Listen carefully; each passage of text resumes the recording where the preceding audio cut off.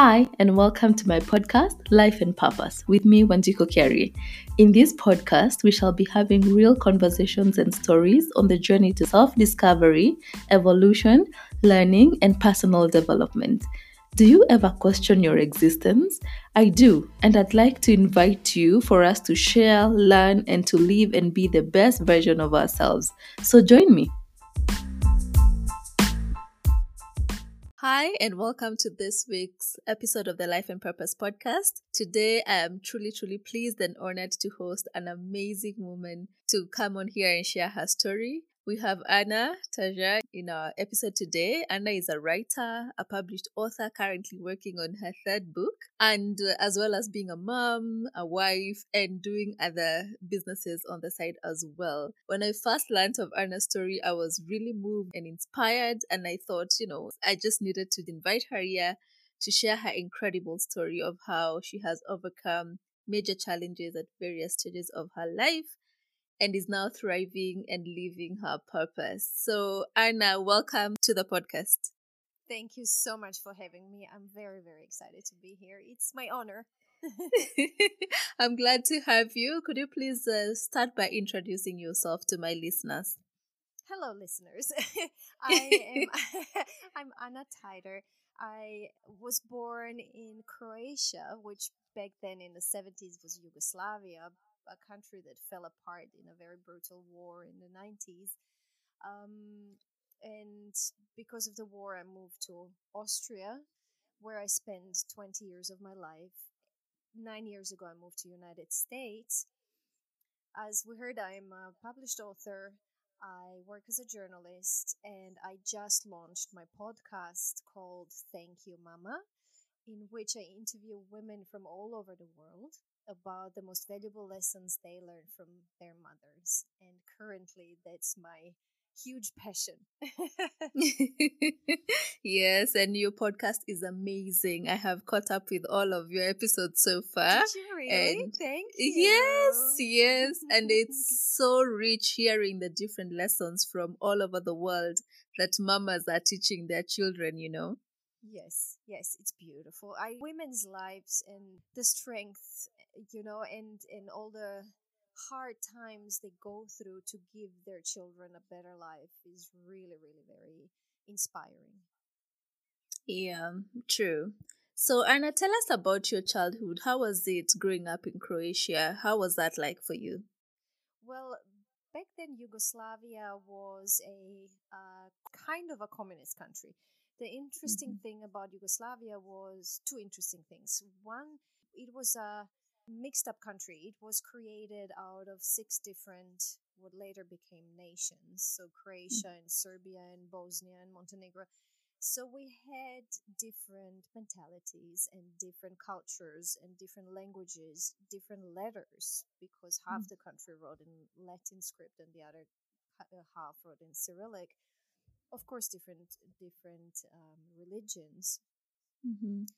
That was very exciting. The other very exciting thing was that Tito, the president back then, who created the country after he freed it from German occupation, was that he managed to balance between communism and capitalism, between East and West. We were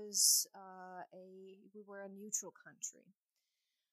So it was very interesting to grow up in a country that gave a lot of good things that's ideal, an ideal for a communist country in which homes were free, everybody had a safe job, schools were free, universities were free, my ballet lessons were free.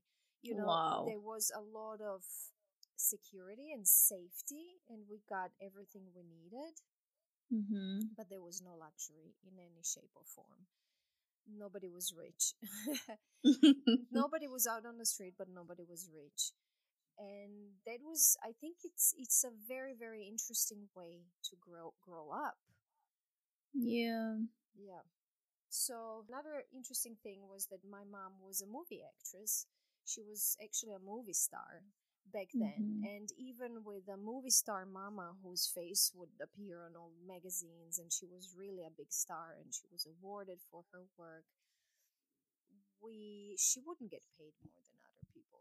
It was just salaries were salaries. People got paid equally, Mm-hmm. no matter what they did, which was an interesting thing.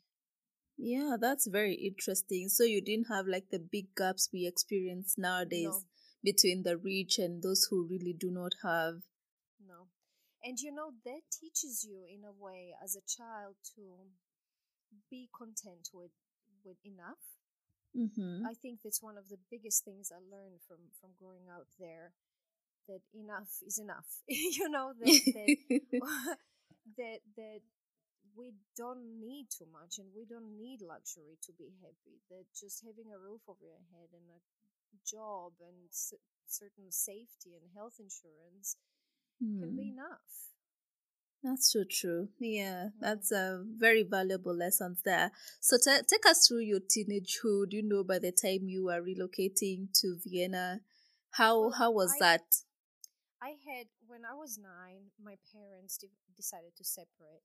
At that stage, the marriage wasn't working well. They were arguing a lot, and that was Mm-hmm. not anymore good for anybody. Mm-hmm. So my father left, and he moved to Vienna, Austria. He got a job offer. He's still an architect, and this is when I got diagnosed with scoliosis, which is a curvature of the spine. And it was already, when it was diagnosed, in a very bad stage. So they put me in back braces that reached Mm-hmm. all the way up to my chin. They would keep they were covering my whole torso and keep my chin up, and were extremely painful. Not only that, as a child aged 10 to 15, you spend 23 hours a day in this thing, and it's painful and you can't really move. And I Oh was a dear. ballerina. I started doing ballet when I was 7, and I loved dancing, so it was very hard for me. Then when I was 15, um, my doctor decided it's not helping, which is horrible, going through something like that and then be like, oops, that did nothing. Oh dear. And I had to have a back surgery, which is a Mm-hmm. very, very, very complicated back surgery, because they basically physically stretch the spine, like in medieval torturing chambers. They literally like lay you down on the bed and tie you on the bed, and then put weights on your head. They hang. So they literally, for 2 weeks, they stretch the spine Yeah. physically.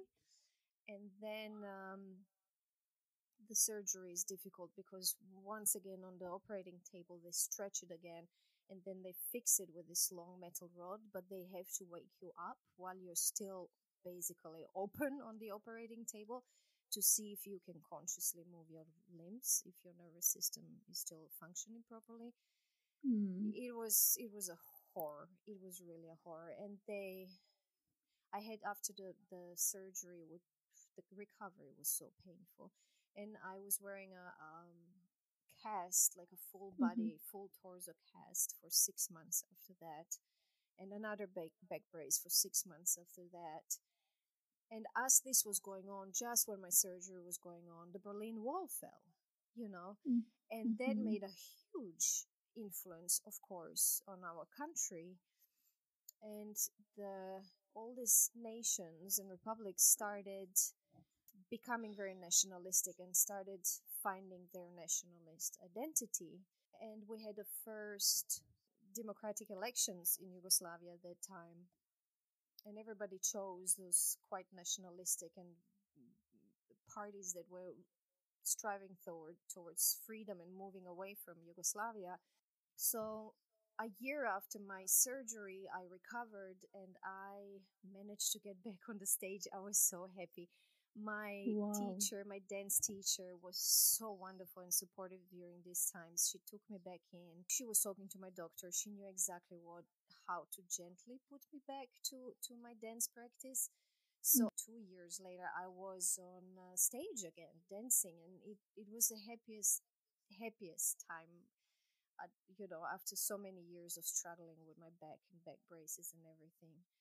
Oh my goodness, that was a It's heavy moment. Like that's part, like the majority of your teenage years were really spent just struggling with your back and Yes, keep, yes, staying away from what you were passionate about, which is yeah, dancing. Yeah. And now I can imagine the joy when you were finally able to get You back can't to it. imagine. And my mommy bought me flowers in the opening night. I was the only girl on the stage who got flowers. When this girl walked towards me with this big bouquet of flowers, I was like, oh my God. I Oh, was so, I love the theater so much. We had a beautiful show about an ocean. We were doing this beautiful modern dance piece about fishes and ocean, and it was I loved being on the stage. It was such a big celebration of exactly ending that struggle that lasted for so long. But yeah. unfortunately, that didn't last long because one Sunday, beautiful Sunday evening, it was September, a warm, sunny Sunday, not evening, afternoon. My mom was taking a nap, the dog was sleeping, I was doing my homework, and we had the first air raid in Zagreb because I was praying, jumped over the elections in Yugoslavia, and then everybody was mixed together and trying to figure out the new countries and new nations, and the Serbs in Croatia started attacking Croatians in Croatia, and they started a war in Croatia, and it started in other parts of Croatia from us, but started immediately quite brutally, and we were following for months.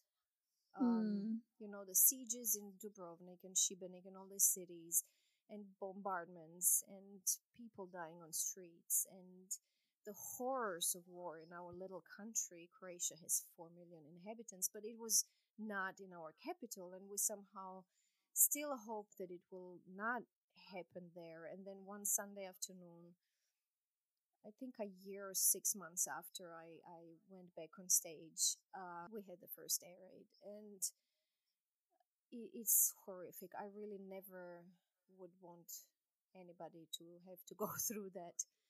Yeah. It's such a horrible experience. When the first bombing happened in Iraq and I watched it, I just felt so badly for children who had to run in their basements. I remember sitting in front of my TV screen, CNN, a few years later, and just weeping and crying for them, because only once you've experienced that can you imagine what it is. Once your house starts shaking because of these first sirens, and then the bombing jets that fly very low over you and want to destroy you. It was horrible. We went in the basement with all our neighbors, and we spent the whole afternoon and evening there. And after those experiences, my mom and I decided we're going to go visit my dad in Vienna. And we packed our bags for a few days. We really thought this was going to last for a few days. Mm-hmm. So we went. It was funny. Literally took the midnight train. It was a complete blackout. The whole city was in a blackout still. There were only soldiers on the streets. We took the train to Austria. And it didn't stop. The war went on for another 4 years. I started school in Vienna and stayed in Vienna for 20 years. Wow. It's so Yeah. profound how you describe the events of that afternoon and what the effects of war can do to a country and to a people. And thinking of all the innocent women and children, that's just so, so profound. It's so horrible. It's horrible. And it's Mm. really one of the experiences. I wrote a lot about it, and I wrote articles about it. Until you've experienced it, you have no idea. Because, it's easy for people in different countries, like Americans, to support bombing, I don't know, Afghanistan, Iraq, something, when you watch it Mm-hmm. on your TV screens and you've never experienced it. Nobody thinks of how many millions of children sit in those basements and shiver over their lives. It's war is one of these things that you just can't, unless you've experienced it. You can't even Yeah. imagine. Oh dear. So you moved to Vienna, you continue schooling over there. Do you get into the corporate life or how do you Yes, transition? Mm-hmm. I went. I finished my high school there, and as I mentioned, my mom is a movie actress, but she also, parallel to being in movies, she finished the Academy of Arts, and she became a very, very respected visual artist. And my dad is an architect, and it was always taken for granted I will also be a creative person. And I wanted to create something else for myself, and maybe at that age when you're 18, maybe it was partially rebelling against your parents. I decided, and my mom told me years, my mom never stopped telling me how I told her back then, I don't want to be a starving artist like you. So, so I just decided to study marketing management. And then I got my first job at United Nations, and that with which I paid for my MBA, and then started my corporate career for almost 12 years. I worked in the largest mobile phone network in the whole region, which at that time, end of 90s, was such a new thing. It was very exciting to create all these new things with mobile networks and mobile phones and all the services. Yeah. But after 7 or 8 years there, I felt like that was not making me happy, and I felt very depleted and tired and just empty. And I read somewhere about burnout, and I contacted the person who wrote this article, and I said, this is how I feel. What do you think? And he said, I think you're starting to experience burnout, and you should either get into therapy or change things in your life. And then I thought maybe I should follow something more creative. So I switched jobs and moved to an advertising agency, which funnily enough turned to be less creative and less fun than working at a mobile phone network. And during this time is when I started writing, which happened by complete accident. I lived in a very fun big apartment building full of young people, and we all became friends. We're like family. We're still friends and family. And we were talking about all the fun stories we experienced together. And somebody said we should write these down. So I took a pen and started writing these stories down. And then as I was writing them, I thought they would be very fun Christmas presents for my neighbors, to create little booklets with our stories and our photos. So I made these tiny little booklets, and everybody loved them so much. And I enjoyed writing so much that I just wouldn't stop. Out of our stories, I started creating my stories, and that turned into a 500-page manuscript, for which I thought I just had to do it for the fun of it and put it in my drawer.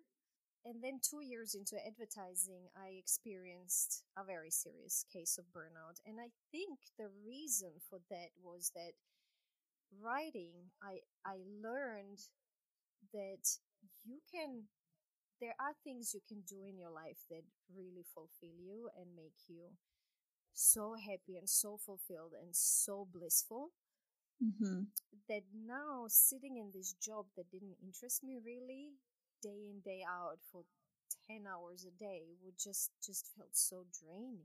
And I just burned out. One Monday morning I was driving to work, I started crying, and I wouldn't stop for 3 days. The only thing I could say was I just can't anymore. And then my doctor, I went to see my doctor so he can put me on a sick leave, and he claimed I was depressed and wanted me to take antidepressants, which I rejected. I had no idea what antidepressants were, but I was claiming I'm not depressed, I'm tired. Like, I really didn't feel depressed. I just felt so exhausted, and it felt wrong to start taking some medication I've never heard about. It was, and then he sent me to a psychiatrist, and she also wanted to give me antidepressants. And in the meantime, I read a bit about them, but what I didn't understand is I felt like you're just healing the symptoms and not the cause. I said, look, but what happens then? I'll take the pills now that will make me feel happy and go back to the same work and same life that caused all of this. So how did we heal it? Like, how we didn't solve anything. How will I stop taking this medication and be happy again? And when she had no answer to that, I rejected. I remember her stamping on my papers. There was a stamp that said rejected medication. And wow. I slept for like 3 weeks, whole day in, day out. And I just decided that something's not right. I decided this is not working for me. And I had the luxury back then of being young, A, having parents, B, and C, living in Austria, which is an amazing social system where you can be on a sick leave and you can be on an unemployment benefit, and you simply have this safety net to make changes in your life. And I decided to follow writing, and I sent with support, moral support of my friends who were like, "What happened to the book? You should send this book to the publishers." I decided to try that, and I printed a list of the best publishers in the country. And having read all these books about how to get published and everything, I was ready to start to get many rejections. I was just totally fine with that. So I decided I'm going to send it first to the biggest publisher, and then I'll go down the list, and maybe somebody towards the end of the list will accept my book. Mm-hmm. And the first publisher called me a few days later and were like, "We love this. We want to publish your book." Wow, that's amazing. That was amazing. That Yeah. was amazing. And then, and the same thing happened with the other publishers, and the same thing happened with starting to work as a journalist. I wrote this texts that were not even essays or stories, and I sent them to an Austrian newspaper, and I said, maybe we could, I'd love to come and talk to you about the possibility to write for you maybe one day. And the editor wrote back, and she's like, "I want to print this in our next issue." And I was like, "What? Wow. What? I'm getting articles printed." And things started happening like this, and it was magical, and it was a proof that when you follow who you really are, when you tap into that, who you really are and what makes you happy and fulfilled and blessed, the universe really paves the way for you. Because it was such a hard decision. I moved from Croatia to Austria. I learned the language. I got educated. I pushed my way through all these jobs, and I had this amazing corporate job that was well paid, that I traveled with. And to say no to that took a lot of courage, because I had my apartment and I had my bills. I got used to earning my money and everything, and to resign and be like, this is not working for me. It's making me sick. Something's off in this whole constellation. Took a lot of courage. My father, who is a more rational person, was like, "Are you crazy?" And thankfully, my mom was like, "No, you just resign. You'll figure it out." So to find the courage to do that, and then for the universe to just start opening the doors for you along the way, was just amazing. Wow, that's really amazing, Anna. It Just is. listening to you, and you could be speaking to somebody out there who is going through the same situation right now, stuck in a career where they are truly, truly unhappy and tired and exhausted. There is hope that when you truly follow what is in your heart and what's your purpose in life, then doors will definitely start opening, and the universe will really speak to you, really. Absolutely. But you know what's important for me, because I have other friends who were very unhappy and burned out, and they were not lucky like I am, that writing found me. This my life's purpose really found me, which I'm very aware how lucky that is, because many people are like, this what I'm doing right now doesn't make me happy, but I don't know what would. But what I've learned is that the first step, it's important to recognize this doesn't make me happy, and this doesn't work for me. And then, even that is important, to recognize that and to be ready for a change, to be like, okay, this doesn't work for me. It is an awesome job, and it's highly paid, and it's, everything else, but it makes me sick. It makes me unhappy. It makes me into a person I don't want to be. And I think even starting from there with that awareness, and then gently trying to figure out, being open to finding something, and courageous to find something that is your purpose, I think that's important. Wow, I love that. All right, now talk to us about you're in Vienna, you're now a published author, you're writing all these articles and they're getting published. I How start then my do you PhD. you start your I start my PhD? We were talking and, about this, yes. and it just doesn't end. This magic doesn't end, because then the financial crisis happens in 2007, and everybody talks about how capitalism is dead and communism died a long time ago, and we do not have an alternative. And I thought, it's interesting. I grew up in something that was an alternative to these both systems. So I wrote this essay about my childhood in Yugoslavia and how Yugoslavia was trying to find an alternative for these two systems, and send it to Austria's biggest newspaper, and they published it, and it became such a hit. People started commenting on forums and sending letters, and it became a big thing, to the extent where my publisher was like, please write a book, turn this into a book, to have your publisher ask you for a book. And then I decided to apply for literature grants to pay my bills, and it was the deadline for the biggest grant in Austria, very prestigious national grant for literature. And I wrote my application and took it to my publisher to look at it, and he started laughing. He just burst out laughing, and he said, "I'm so sorry, I'm laughing about this, but it's so unconventional. It's like this is so different from what people normally do." Yeah. But just send it in and see. And he said, but please be aware, this is the biggest literature grant in Austria, and normally you already have to be an established author, and you have to have received smaller grants and awards to win this. So don't put your hopes high.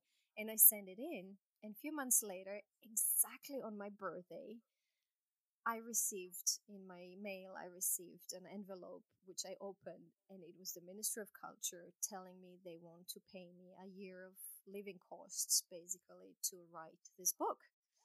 Wow. Which was so amazing. So amazing. And at that time, for years, I continued doing ballet, but just on the evenings and just for retired ballerinas. And if I couldn't go into class, I was doing a workout, ballet-based workout by New York City Ballet. I had a DVD, and I would do this sometimes in the evenings. And one evening, my mom was in Vienna with me, and we were doing this workout together. I loved exercising with my mom. And she said, Anna, you love this so much. Why don't you get certified so you can start teaching this? And I said, you're crazy, Mom. How, where? And she said, go online, see if they certify people, if you can become a teacher for this. And I went online, and this is what they were doing. There was a summer school in New York where you could get certified to start teaching this ballet-based workout. And I applied, and they took me. So with this new grant for my new book in the summer, I flew to New York City to fulfill another life's dream, which is to get certified as a ballet teacher and be able to start teaching ballet and to spend these few weeks in New York City Ballet and get trained there. It was just amazing. And this is where I met my husband, basically. Wow, I did know that bit, Anna. That's Yeah. amazing. Yeah. How things just fall into place Things and you get to even meet. Oh, things amazing. just fell into place. And so I moved to LA with him. He lived in LA at that stage, and we got married. We're happy. We have a beautiful baby who's not a baby Yes. anymore. He's a big man. He's 5. Yeah. Unfortunately, my life is what my life is, and 2 months after we got married, my husband got diagnosed with cancer and had to go into surgery quickly. And then literally a day after he came back home from surgery, my mom called me, and she said I got tested for intestine cancer, and it came back positive. And I was like, oh, good, positive means it's good. And she's like, no, positive, I have cancer. Oh my goodness. So I took care of my husband, and the moment he was able to get on his feet, I flew to Vienna and helped my mom through this, and that got better, and she got rid of everything, and she was officially healthy again. And a year later, I gave birth to my son, and when Kai, my son, was 6 months old, my husband's cancer came back, and he had to go into a very, very harsh chemo. He was in a chemo for 3 months that was so bad that there were at least one evening a week I would have to take him to an emergency room because we thought he was dying. It was a very, very strong chemo. As I learned then, there's chemo and there's chemo. There's chemotherapy where it's not too bad. People feel like they had a little stronger flu or something. But then there's this kind of chemo where they just bombard the body basically. And he went through that, and it was a horrendous struggle having a 6 months old baby in a different country, where you don't have your network and your family and your friends. Thankfully, my mom came and helped me with Kai so that I could help Nick through these times. And we did it. We saw that through. That was summer 2015. And then summer 2016, we all went to Croatia to celebrate that life is normal and everybody's alive and we are good. My husband took some longer time off so we can see my parents and they can spend time with their grandson, and this is where my mom got diagnosed with lung cancer, and it was already stage 4, and we knew it's bad, but by bad we thought a few months. She passed away 8 weeks later. It was like a nuclear bomb that fell on us and on me. It was very, very rough. That's really devastating. Yeah, I know that. Yeah, you went through a couple of years that were really rough, and just when you were getting a break, this yes. very devastating thing happens to your life. And talking to you, the couple of times I've talked to you, you always speak of and refer to things that your mom taught you. After you lost her, what inspired you to begin documenting her lessons? One afternoon, I got this panic that I'm going to forget things she taught me, that she told me and taught me, and all these lessons that I learned from her, and how she taught me also by example. So I sat down and started writing down these lessons, and it was pages and pages of things that I learned from her. And then I had a little health scare last spring, and I thought, oof, if something happened to me now, what would be one thing that I would be sad I didn't do? And this was that book. I thought I would like to write a book about the lessons I learned from my mom, in which which is kind of her biography through the lessons, because she was such an amazing woman, and I think so inspiring for so many other women, young women, that I started writing this book. And then talking to my friends about the book, it was very interesting how simple and obvious this topic is, but we never think about it. It's like, what did your mom teach you, really? Women immediately started thinking about what their moms taught them and what they learned from their moms, and seeing how interesting that is for women, but how they never think about that. I decided to start a podcast in which I interview women, and for me it was very interesting to have women from all over the world, from different cultures, but also different backgrounds, to have, very successful women and CEOs, but also just average women or stay-at-home moms, and of different generations, and where we learn from women, learn from others. Yeah, and you're doing an amazing job documenting those lessons, and I can't wait to read your book when it's out, of those Thank lessons. you. So, Anna, you've had such low lows and high highs as well. So, my Yes. question to you is, how do you manage to remain positive through it all, to a place where you are not only just living, but you're thriving and actually living your purpose? How do you do it? But you see, I think this is something I learned from my mom. My mom also went through crazy things in her life. She lost her both parents when she was little, and she, in the high of her career, she had an accident and broke her spine, and people were worried, doctors were worried she won't even be able to walk anymore. I was only a year old, and she went through that war with me. But what I learned from my mom is that passion from life for life. She just loved life so much, and she loved being alive, and she loved just I don't know, listening to the birds sing. She, since I was little, we would walk and she'd be like, "Oh my God, do you see the beautiful sunshine? Can you hear the birds? Isn't this amazing? Do you see the ocean?"